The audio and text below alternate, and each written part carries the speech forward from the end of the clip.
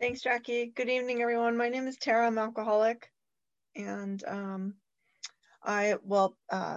thank you guys for having me. Pej asked me to ask me to talk here tonight, and so thanks, Pej, and thank you guys for having me. I want to welcome Shireen. Congratulations on being a miracle here with us tonight, and your name is really beautiful, and I'm glad you got to say it a bunch. And I want to welcome Alex, our visitor, and congratulate Remy with 9 months, and Freddie with 5 years, and Harold with 12 years, and Kelly with 16 years. The beauty of Zoom is I can take notes. Now I didn't forget anybody. Congratulations to you all, and welcome. I'm really glad to be here tonight. I want to thank Brian for being my 10-minute. He's quite impressive.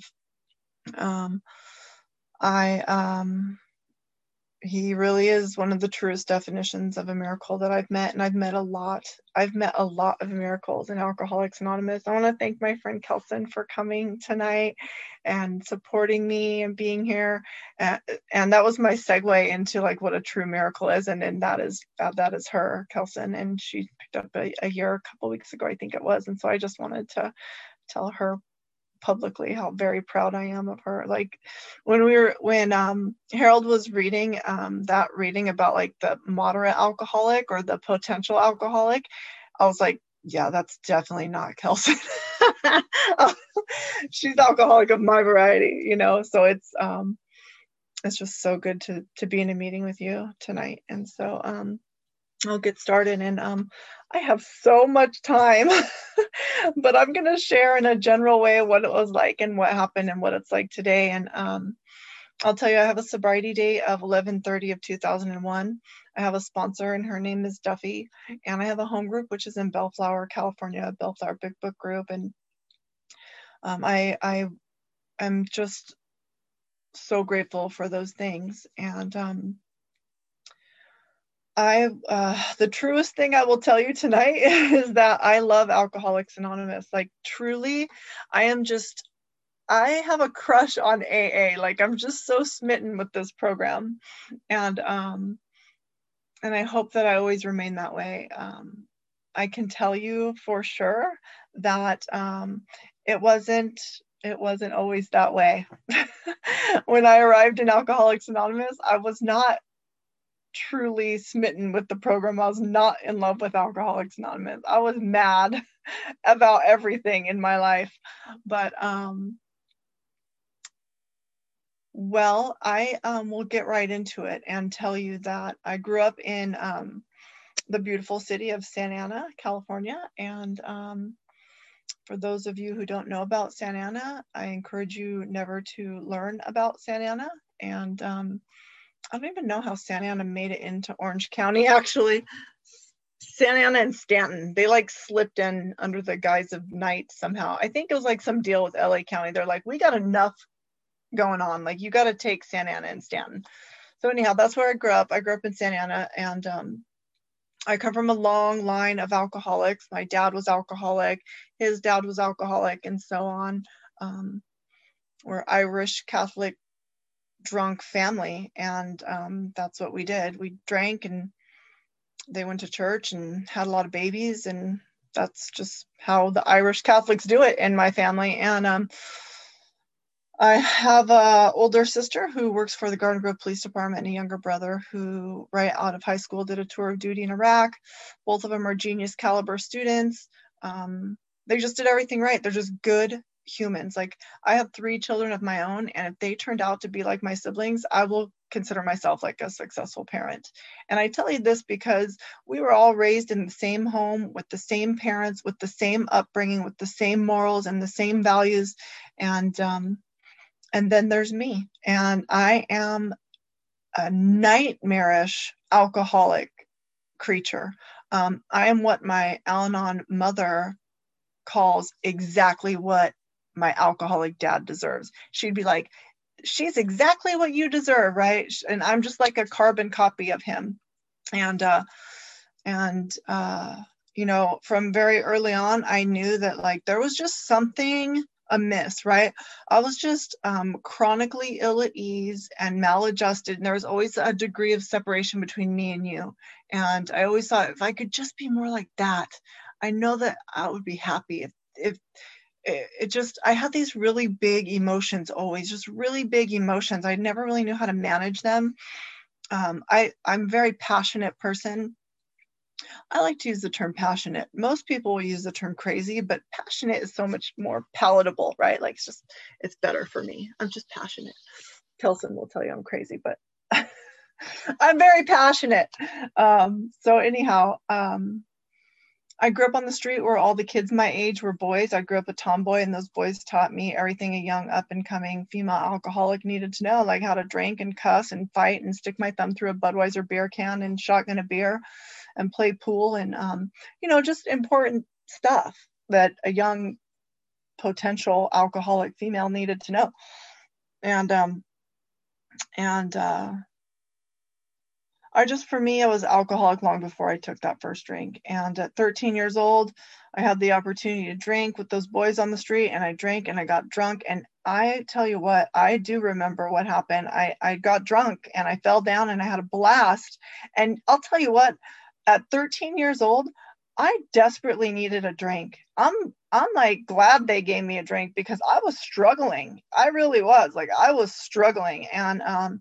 And they gave me that drink, and all of a sudden the playing field was level, right? It was just like I finally felt okay. I finally felt what like perhaps the normal person feels on like any given Wednesday, It was just like I finally felt okay. And that is what I would need from that point on until I got sober to feel okay. I would need that drink. I would need that drink. And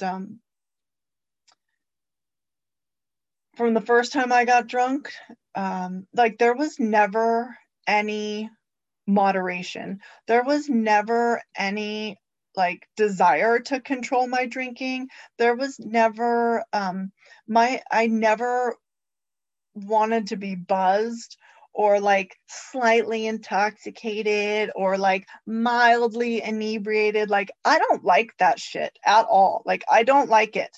I don't like being buzzed. To this day, I feel like irritated talking about buzz, right? Like, it makes me like irritated.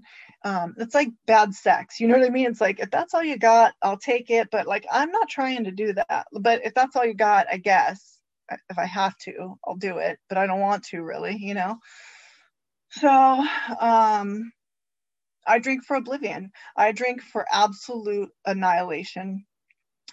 I drink to completely remove myself from any human emotions, from any feelings, from any human interaction. I have this problem when I drink, and it's called my mouth. And you guys know me.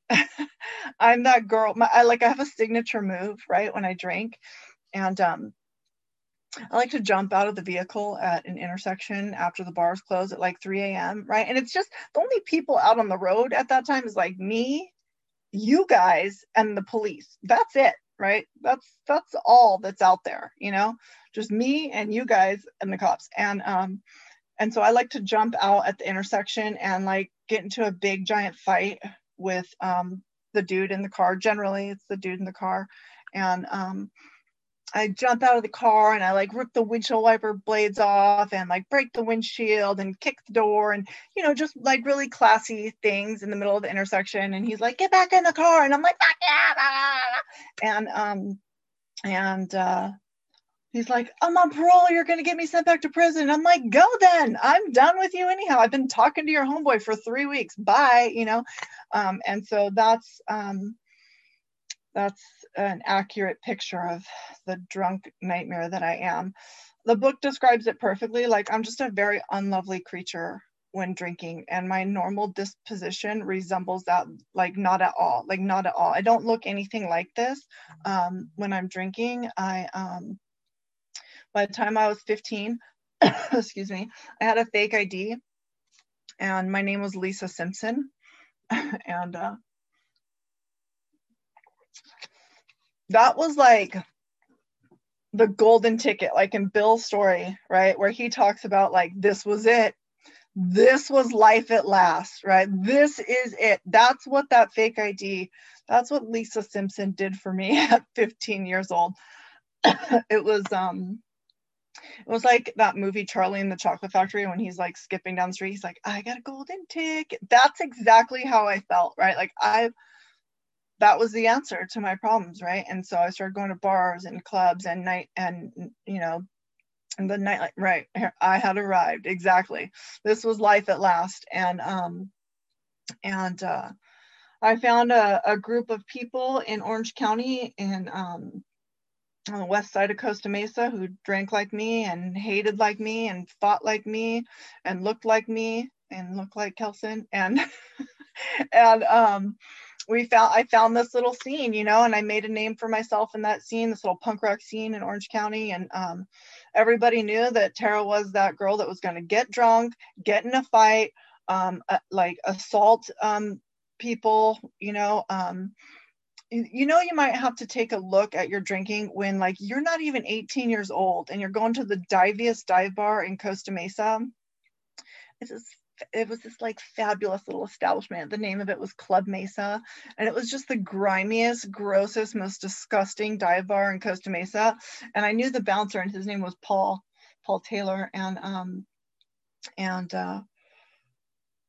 he would give me a pep talk upon arrival, right? Like, I'd already be drunk before I got to the bar, because we called that pre-gaming. And if I'm being really honest, I just wasn't going to spend my narcotic money on alcohol at the bar. Like, I had a budget, you know what I mean? Like, I was a sensible alcoholic. And so I'd arrive at the bar and Paul would be like, Tara, like, please, like, can you just wait until the headlining band plays? Like, I don't want to drag you out in a headlock again tonight.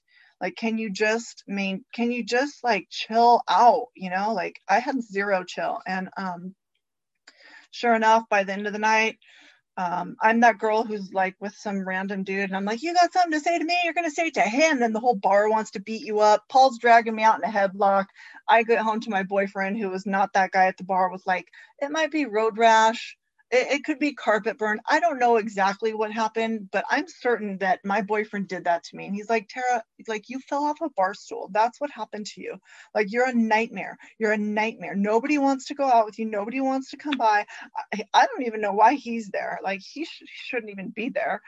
And that's when it was still working, frankly. That's when it was still good for me, right? When I was going out to bars. That stopped, okay? My disease progressed very rapidly. I can tell you that there was never a substance presented to me where I was like, oh no, I just don't think I could. I was like, yes, of course.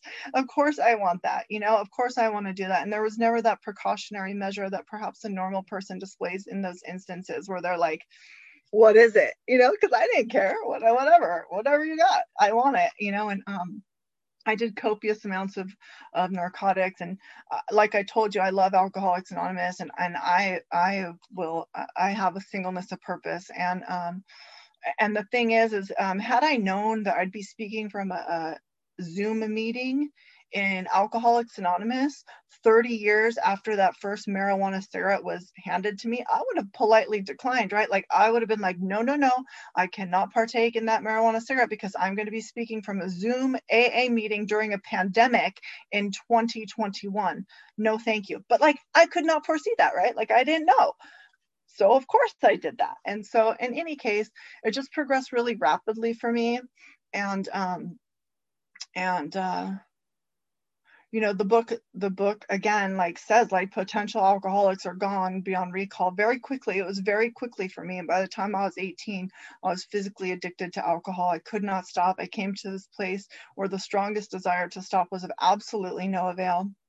I ended up, I'll just tell you, I ended up, I'm a drug dealer and a prostitute by trade is what happened for me. I ended up on the streets.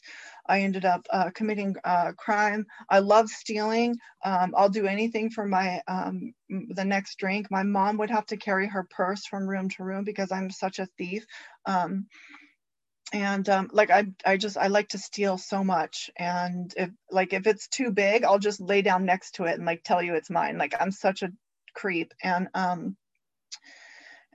I ended up just absolutely devastating the lives of anybody who cared about me, just breaking the hearts of my family and my friends and my loved ones. Anybody who cared about me at all, I just devastated them, just absolutely devastated them. I robbed my parents not only of their possessions, but I robbed them of countless nights' sleep.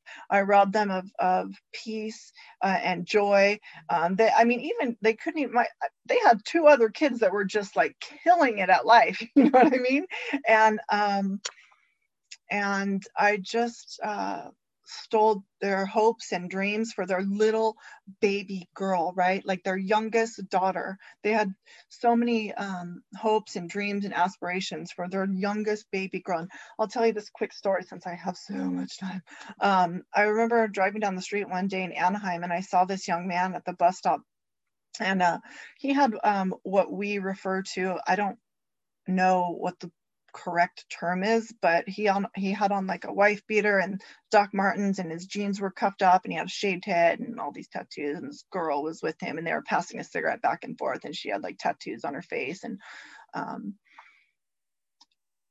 I just was like, God, that's me, you know, that is absolutely me. And I remember thinking, like, at some point, a loving mother held that little baby boy in her arms, right? And had so many hopes and so many dreams and so many aspirations for that young man. And I know unequivocally what was going on at that bus stop in Anaheim was not one of them. It was not one of them. She did not think, God, one day I hope this is happening for him, you know? And so as a mother now, like, I just know that devastated my parents, you know, watching me literally kill myself. I alcohol got me down. Like I'm 6 feet tall, and when I got sober, I was like 115 pounds. I'm like 155 now, 150, and I was like completely emaciated. Like you could have poured a bowl of cereal into my clavicle and like eaten it. Like it was so gross. I had a shaved head because I just wanted my outsides to match my insides. It was so painful if anybody was like, oh, you're so pretty. It was just disgusting. I hated it. I hated hearing it. I hated myself.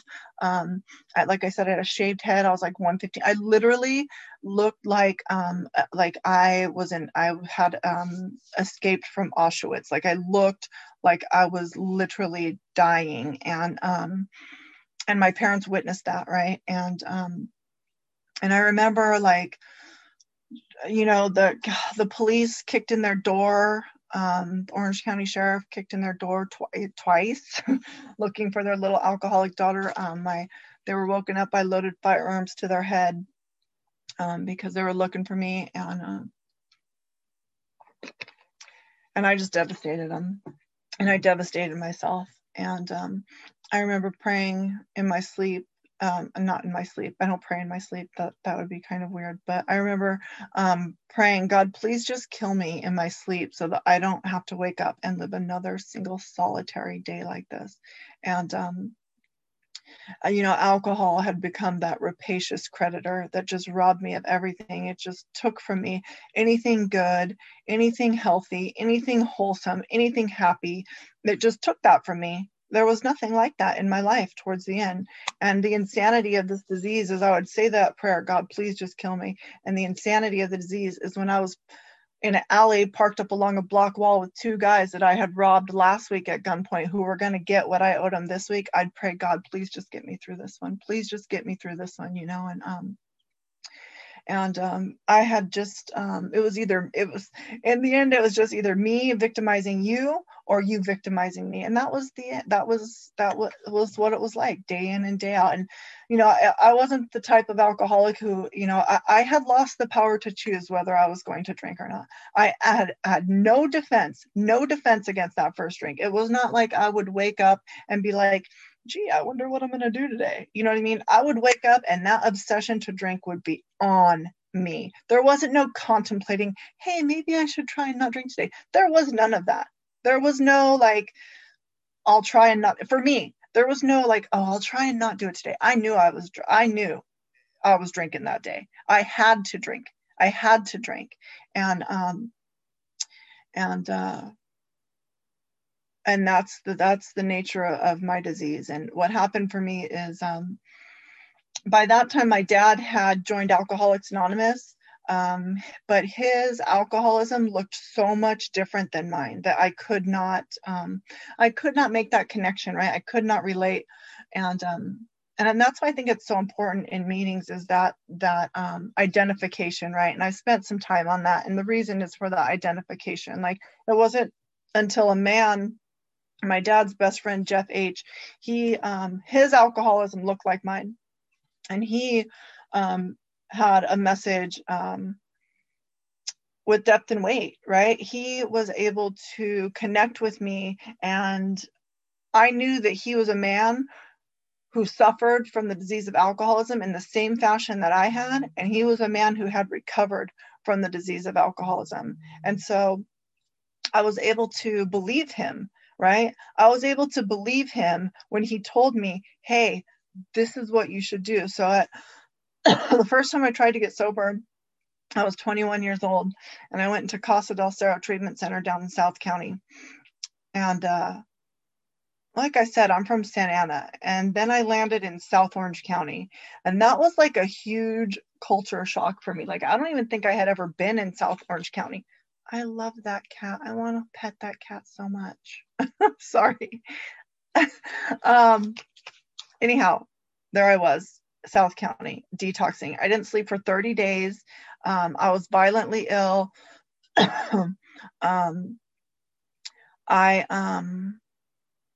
I was just so devastated, so devastated. And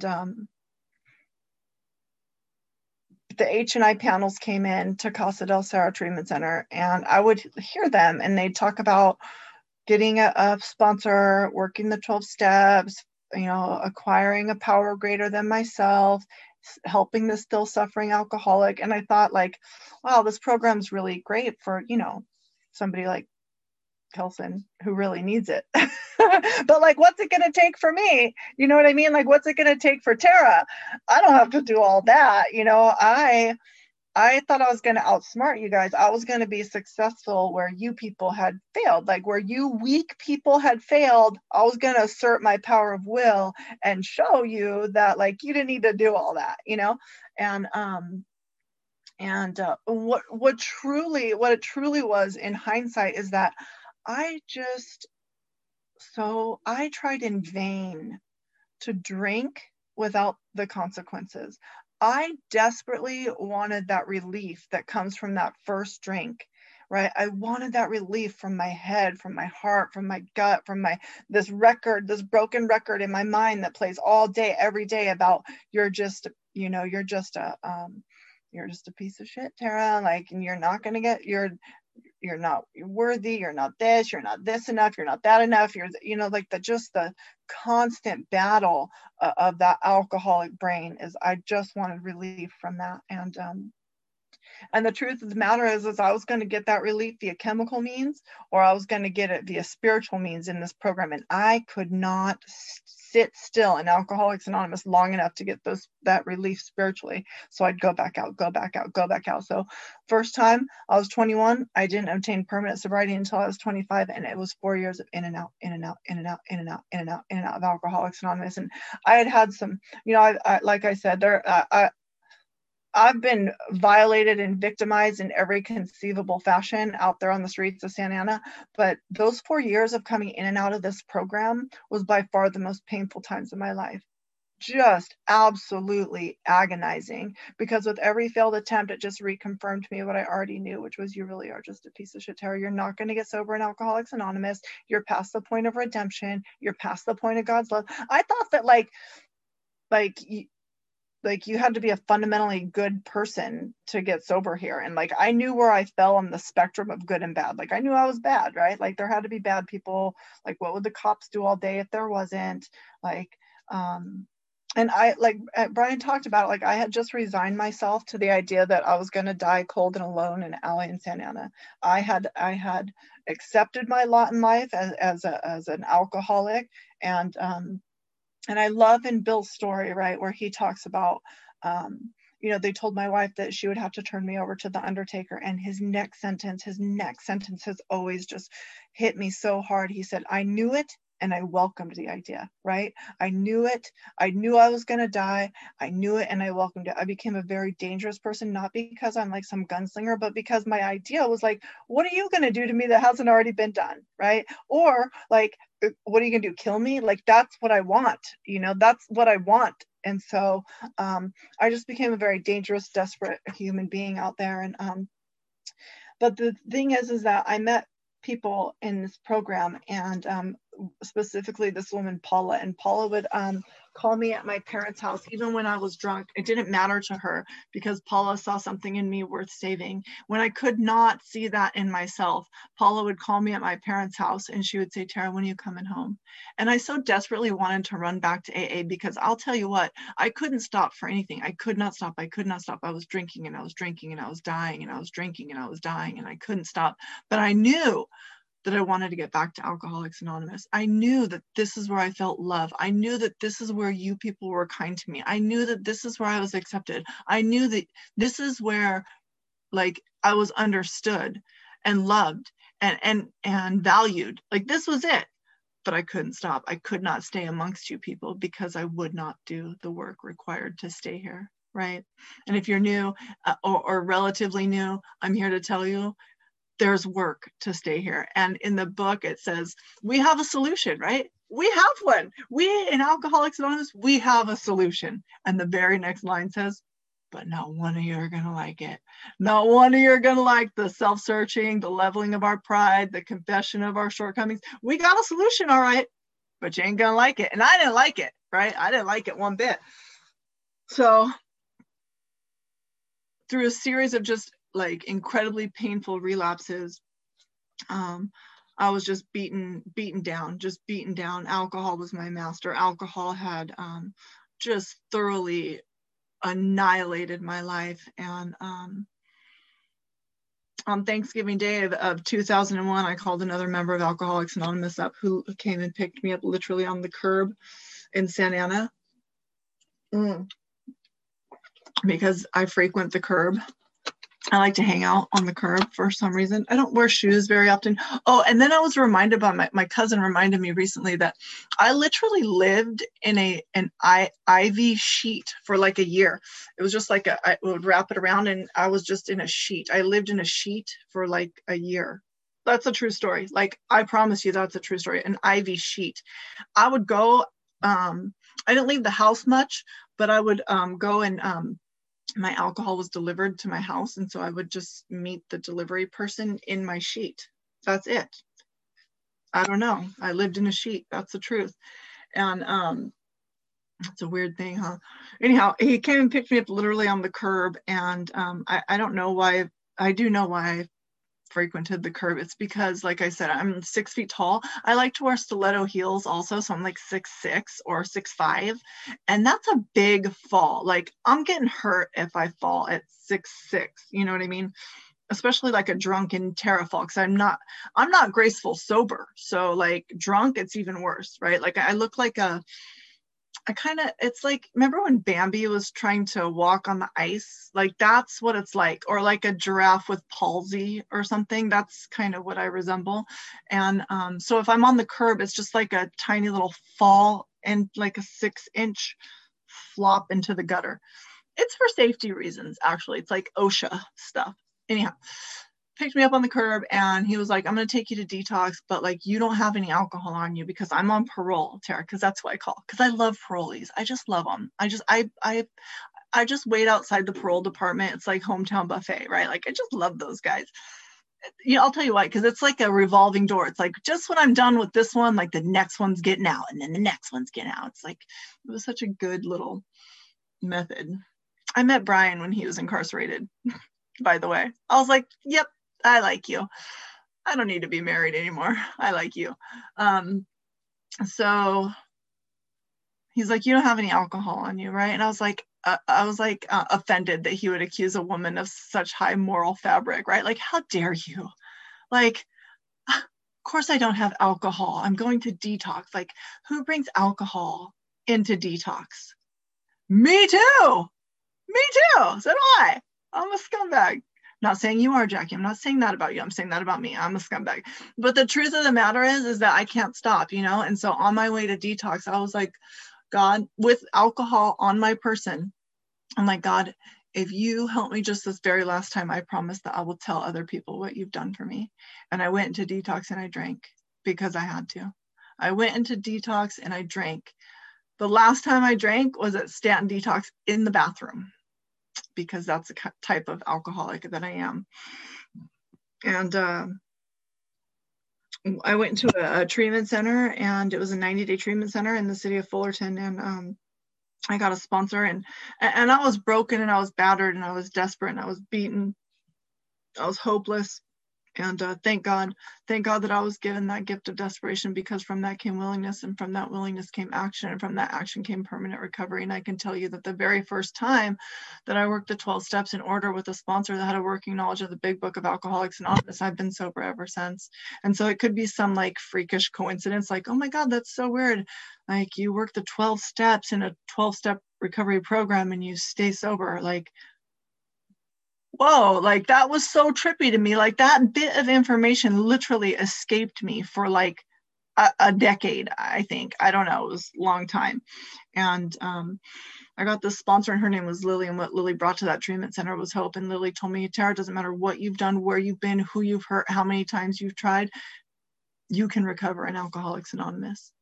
And I looked down at her and I was like, look, Lil, unless God comes down from the heavens above and plucks the desire to drink out of me, literally reaches inside of me and removes that obsession to drink, this isn't going to work for somebody like me. And I felt like I needed to disclose that to her, because I knew I was going to disappoint her the way that I had disappointed every single person who cared about me in my past. And that sweet woman looked up at me and told me, Tara, that's precisely what's going to happen. And I was like, oh my God, I hate it here. I can't stand you people.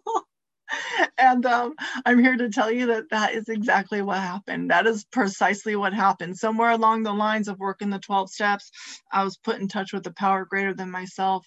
It relieved me from my alcoholic obsession. Somewhere along the lines, I acquired a personality change, a psychic change sufficient to bring about recovery. And Brian talked about that, right? That change in outlook and perspectives, and that moral psychology, right? That moral psychology. And whereas like I had so many different street, like hood, like rules that I adhered to for so long, right? And these guiding forces, like just huge transformations started to take place. Now, I'm going to tell you right now, and anybody that knows me can attest to the fact that I didn't come to AA and become a super virtuous type of gal overnight, right? Like I was feral when I got here. Like, you literally should have clipped my ear to like warn the good people of AA, like, don't even mess with that one. You know what I mean? Just let her come and get some food, like the feral cats, and just leave them alone, right? And I went to this treatment center, and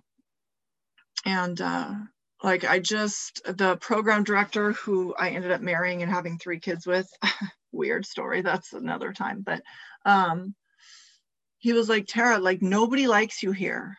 Nobody likes you. Like, we're going to assign you a friend, right? Like, you can't take naps. Everybody else could take naps, not Tara. Tara doesn't get to take naps. He's like, you are a bitch. Nobody likes you. You wake up like a bitch. You're a bitch all day long. Nobody likes you. We're assigning you a friend. And I was like, look, bro, like, I'll do your prayers. I'm working with Lily. I'll work the steps, but like, I'm not trying to I don't want to be friends with anybody here. You know what I mean? And he assigned me a friend, and that person's my friend today. And we both stayed sober remarkably, because he had done like 9 years in Pelican Bay. I don't even know how. Anyhow, it worked. And I'll tell you that I started working the steps and I did this inventory process, and it was by far the most liberating thing that I have ever done in my life, my very first inventory. And I shared that with this woman named Paula, the one who would call me at my parents' house. And I read that to her and she was like, Tara, have you omitted anything? And I was like, again, like, how dare you? Of course I did not. Of course I did, you know? And there was that one thing that like, I was just so ashamed of, like, and like, I didn't even want to tell Paula, you know, because what if it gets out? What if I go back to the county jail and those chicks in there know that about me? You know what I mean? And I told Paula that day, and Paula said, oh, Tara, I did that too.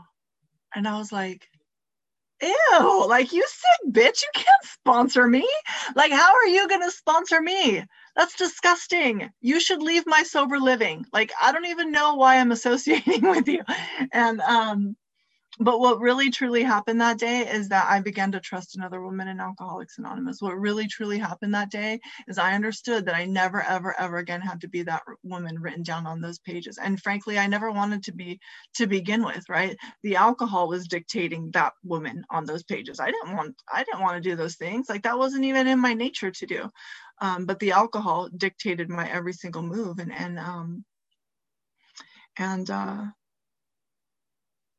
The slate was clean and I never again had to be her. And that was an amazing level of freedom for me.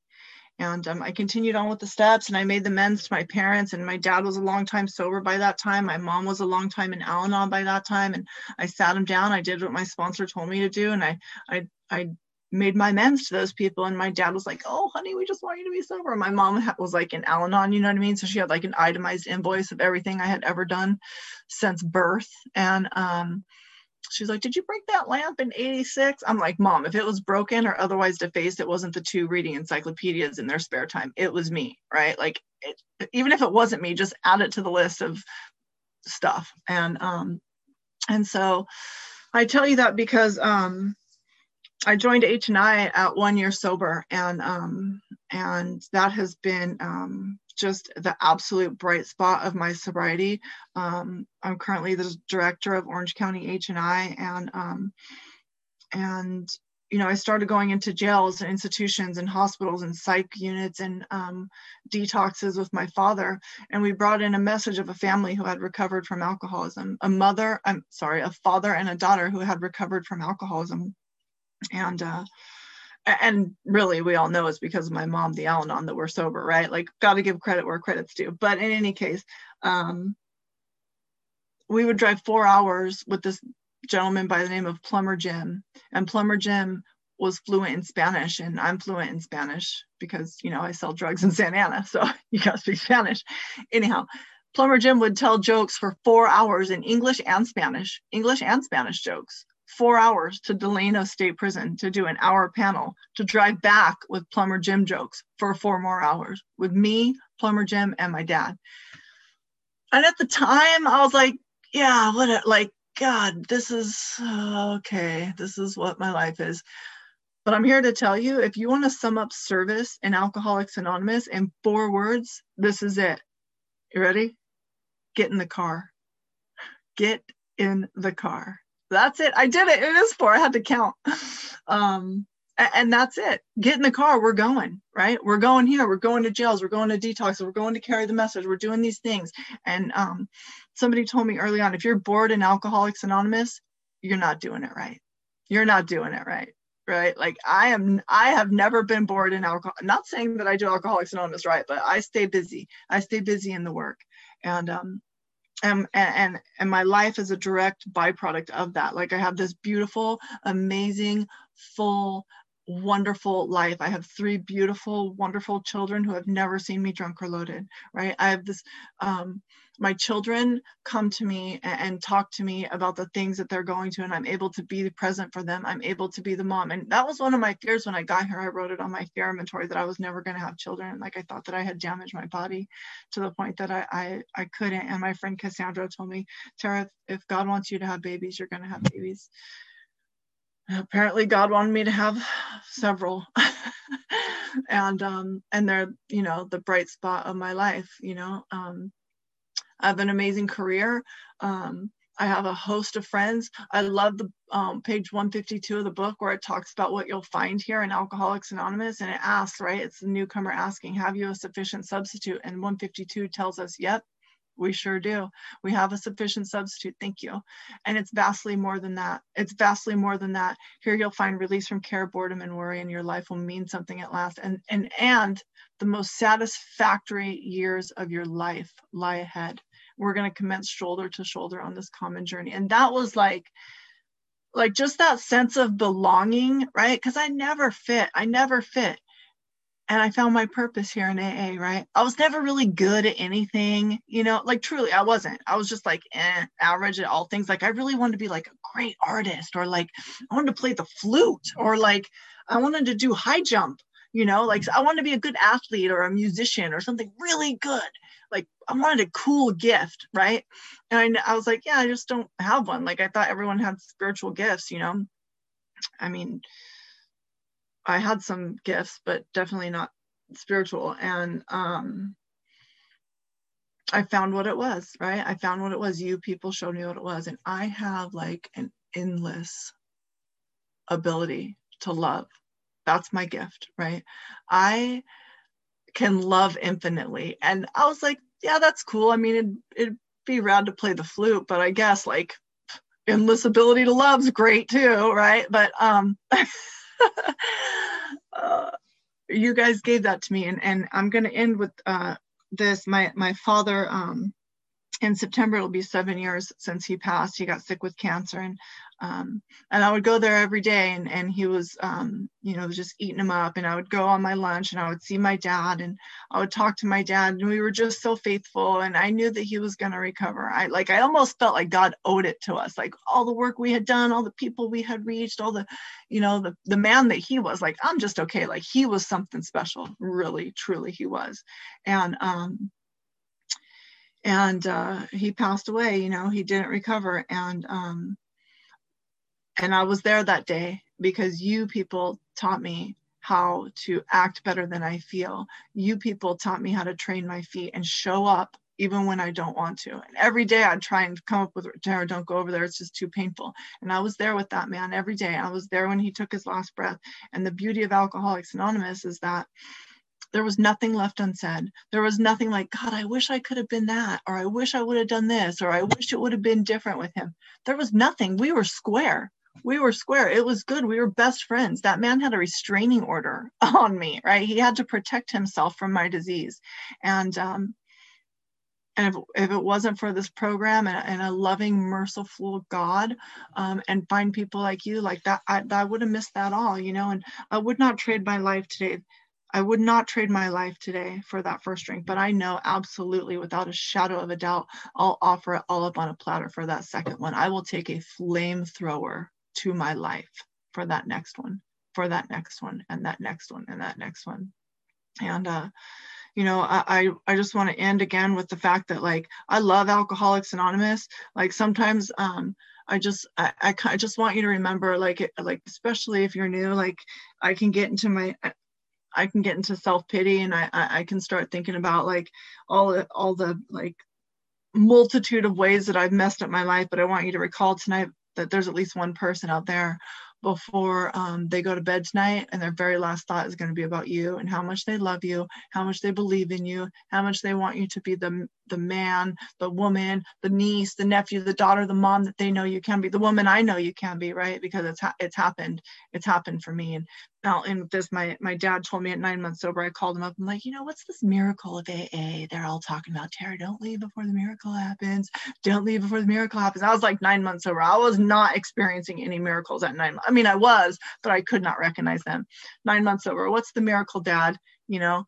And he goes, you know, the miracle is that you've been afforded a couple days in a row in the rooms of Alcoholics Anonymous to witness the miracle happen in the lives of others. And I was like, that's horse shit. Like, I don't care. And I'm here to tell you tonight that that's the miracle of Alcoholics Anonymous, is that I've been afforded a couple days in a row to watch the miracle happen in the lives of others. And I want to thank you for that. And thank you for having me tonight.